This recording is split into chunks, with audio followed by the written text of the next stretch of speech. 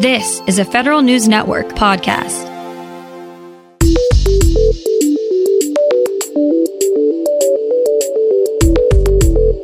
Coming up on today's Federal Newscast, just how many current and former service members fell victim to scams over the past few years. A popular app gets banned by the Army and Navy. And following recent shootings on military bases, the Marines is allowing its law enforcement officers to carry concealed firearms.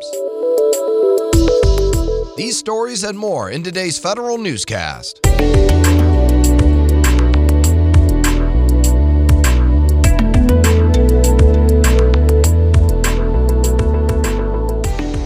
Welcome to today's episode of the Federal Newscast. I'm Eric White. In the past 8 years, almost 1 million service members and veterans have been fleeced out of $405 million by scammers.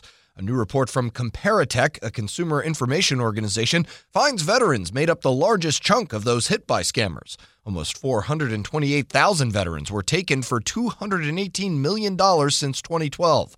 In that same time period, more than 152,000 active duty military members were scammed out of $124 million. The report says 2018 was the worst year for scams. Nearly 400,000 veterans and service members reported being scammed.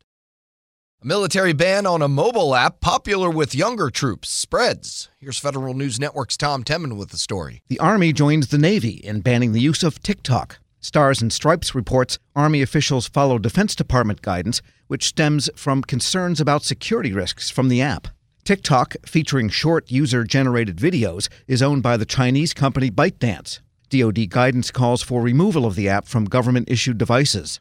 2 senators have also called for the intelligence community to assess risks from Chinese social media companies. I'm Tom Temin. Members of Marine Corps law enforcement are now allowed to carry their own firearms for personal protection while on base.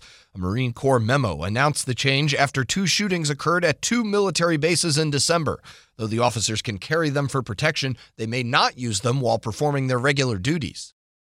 An Army colonel is filing a federal lawsuit against the vice chairman of the Joint Chiefs of Staff for allegations of sexual assault while General John Hyten was in charge of U.S. Strategic Command. The colonel is asking for $5 million in damages. Hyten faced the allegations during his confirmation hearing this summer. An Air Force investigation into the matter was unable to find any indications of an unprofessional relationship. However, the claims of assault happened when the colonel and Hyten were alone. The Defense Security Cooperation Agency has officially launched its workforce certification program for civilian and military members of its workforce. The Workforce Development Program was mandated in the 2017 National Defense Authorization Act. The agency is involved in helping develop foreign militaries respond to shared challenges.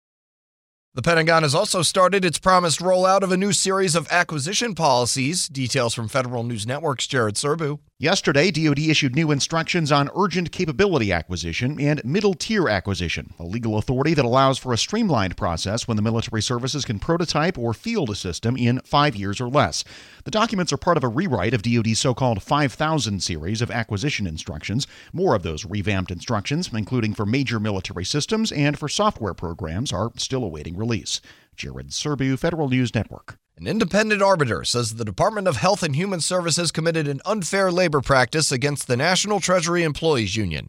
The arbiter ruled it was premature of HHS to implement the terms of a Federal Service Impasses Panel before reaching a new collective bargaining agreement with NTEU.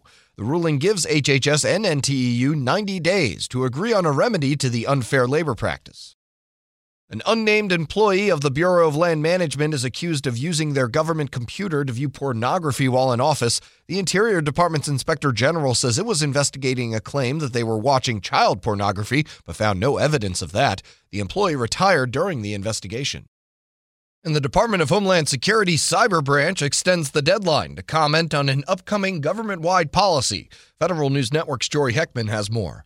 The Cybersecurity and Infrastructure Security Agency, or CISA, is giving the public until January 10th to comment on its draft directive requiring all agencies to set up vulnerability disclosure policies. Those policies will allow outside experts who have seen something that looks like a cyber weakness to say something to those who can fix it. CISA released the draft directive in November, and originally set the deadline for comments for December 27th.